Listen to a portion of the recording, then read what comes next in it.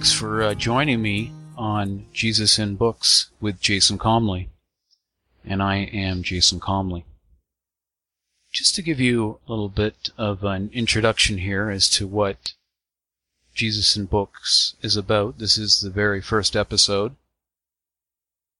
The majority of Christians, including myself, believe that Jesus Christ is the Redeemer of the world, that each of us will stand to be judged by him in the last day.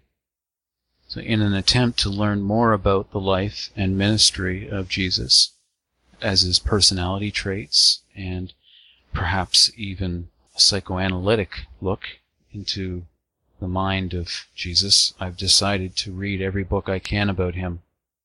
I'll review these books on this podcast and share any insights I may have gleaned from these books. This being the very first episode, I've decided to discuss the book Jesus, a Pilgrimage by James Martin. It's a good book. I'll explain why. A little bit about James Martin. He is a Jesuit priest. He's editor at the Jesuit magazine America, and author of several books a number of books actually. The ones I recognize is The Jesuit Guide to Almost Everything, and Between Heaven and Mirth, Why Joy, Humor, and Laughter Are at the Heart of Spiritual Life. And he's written a bunch more. So again, this is the very first episode. I'm not a seasoned podcaster by any stretch, so I hope that you'll enjoy this first podcast and suffer through will probably be many shortcomings of this podcast. But so again, we're discussing Jesus, a Pilgrimage by James Martin. And the goal of his book, he states in the introduction, is to look at Jesus through the lens of his pilgrimage to Israel, the Holy Land. He goes with his friend George and visits Nazareth, Jerusalem, Bethlehem, and many other sites that the Savior himself visited during his earthly ministry. So, where to start? Let's start at the beginning, chapter 1. And that's actually the chapter I liked the least. Just because he was just discussing his plans, how his plans sort of came together to visit the Holy Land, and traveling on a plane, and these kinds of things I was not interested in. I guess it was definitely necessary to sort of set up the story, but for me, I didn't enjoy that part, and I was really wondering what kind of book I was going to be reading. Now, just to let you know, with many of the books, but not all, I will be reading both the Kindle version and or the paperback version, and I may also be listening to it on audiobook. So to speed it up and to keep the flow going. So there are parts where I listen to, and then I'll go home and I'll read from the Kindle version. I really like reading from the Kindle or Kobo because I can highlight certain things and reread them later. Right now I'm exclusively using a Kindle. So yeah, they have that in-sync feature where, you listen to the audiobook and then you can pick up right where you left off with the Kindle and vice versa. But for the most part, I'll just refer to it as reading. If I refer to it as listening, it's probably because there's something about the audio quality or the narration that is worth discussing. And sometimes the narrator can really make or break a book. So that's why I like reading the Kindle as well. So it definitely got better for me in the second chapter. Early on, he introduces me to Ignatian contemplation, the method of Ignatian contemplation. It's a method that pastors and writers use to imagine, to envision what it was really like at the time of these gospel stories. So you imagine yourself in the story, and you imagine the surroundings, the smells and the sights, and that way you can often pick up more details and get a deeper understanding of what happened. And so I think he does that here to help us get more out of some of these Bible stories. Now, recently I finished Joseph Grisoni's book on Jesus. I think it's subtitled A New Look on the Son of God. Grisoni does that better, much better, I should say. And James Martin, I don't think he doesn't really try to do it. This is a different book. Again, this is him going to the sites, and he does that really well. I really got lost in the book with him. Got lost when he got lost trying to find various sites, and I could feel the overbearing sun of the Middle East and the dust, and I could just see these things as he described them. So I was really drawn in. And I thought that was great. So, yeah, I probably saved myself a ticket to the Holy Land after reading this book, because it's really great in that regard. It's worth it just for that. If you have any kind of curiosity as to what it might be like, and obviously what I'm thinking in my mind, it's probably totally different than what it really is. But I definitely got a sense that I was along with him. The things that I liked about A Pilgrimage is that he translated back to the original Greek, mostly to get more emotional impact. He would refer to Greek to sort of make us really understand the emotional impact of something. I'm not going to get into, I do recommend this book, and I'm not going to read passages from these books just because fair use, the legality of fair use. I'm not really sure, if I can legally read passages from books.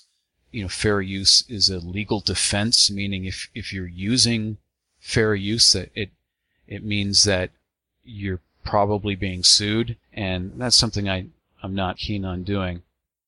And I'm not keen on giving away spoilers either, but I am very much interested in sharing insights into who Jesus was. Now, there's some books and stories that I've read that I think really do that well and have really made me feel like I know the Savior better. I understand his character better, and it's changed my life. And so I hope that this podcast does that for you as well. So he uses Ignatian contemplation as maybe a technique that we can use when in our scripture study to immerse ourselves in the scripture and in these stories. So when he goes to these sites, there's certain things that he realizes or learns, like when Jesus preached his first parable from the boat. And if you remember what the first parable was, it was the parable of the four soils. Martin explains why he probably did so, and that was because sound travels better over water. And that was really neat to find that out. I kind of wondered, that was one of those things in the very back of my mind. So why did he go in the boat and start preaching? And I sort of thought that, well, in a boat he's standing a little bit taller, perhaps. But I think, the people, the number of people that were following him, he was attracting multitudes. He was really, truly a phenomenon, like none other. And so the number of people that went to hear him and to be healed by him would have been really impressive by any standard. And especially in the day where you don't have microphones or any kind of way to amplify sound. Yeah, and that was another thing too, is the crowds. That's something that Martin really captured, that I really was able to get out of the scriptures too, is the the thrill and the astonishment and the amazement that these multitudes had when he did these miracles. They were astonished. They were speechless. They were shouting in amazement, in wonder. So he really got the people just completely, whipped up in excitement. A good example of that is the story in Mark 2, 1-12, where these four friends, they, to get the attention of Jesus, who is inside this house, they climb on top of the house and lift their friend up, and then they tear the roof off of the house to lower their friend down so that Jesus can heal them. And it just, bringing attention to that. What an amazing story when you look at that really closely. How much these four people must have loved their friend to do that. And, what the kind of drastic measures you'd have to go through just to be noticed by Jesus. Here they are ripping off the roof and making this hole, and you can imagine dust and rubble falling down into this house and them lowering him in. And it says, when Jesus saw their faith, he said to the paralytic, "Son, your sins are forgiven." So even Jesus saw their great faith. And it's interesting how he said, your sins are forgiven. So along with being, I assume he was healed, but that his sins were also forgiven. And you know what? It's interesting how, I'm sure I'm going to have to look back on that scripture and, in the show notes and follow up, what was he healed or not? I don't actually have the scripture open, but I could actually, because I always have scriptures nearby. So let's just look at that. We'll look at now there's 3 different accounts of that. There's Mark. It's also in Matthew 9 and Luke 5. But we'll just go to Mark here. If you'll just bear with me for a second. And we'll find out whether or not it mentions if he was healed or not.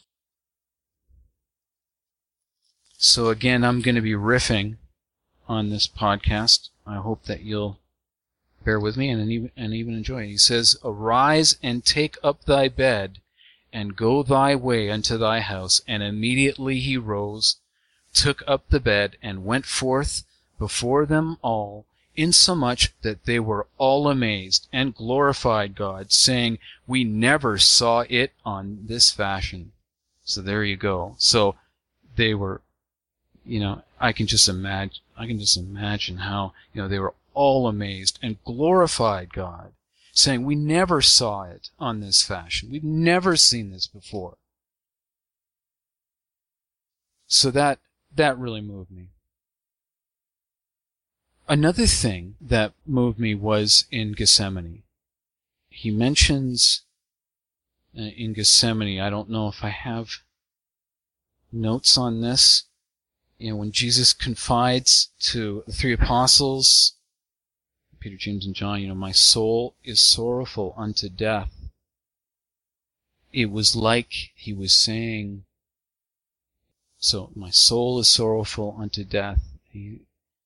Martin says that it was like he was saying that he was so sad. He said, it's like saying that I'm so sad I could die. So in Gethsemane, of course, he took on all our sins and all our suffering and bore all our griefs and said, I'm feeling so sad I could die. So that really moved me. Now, there was certain things that I didn't like about the book.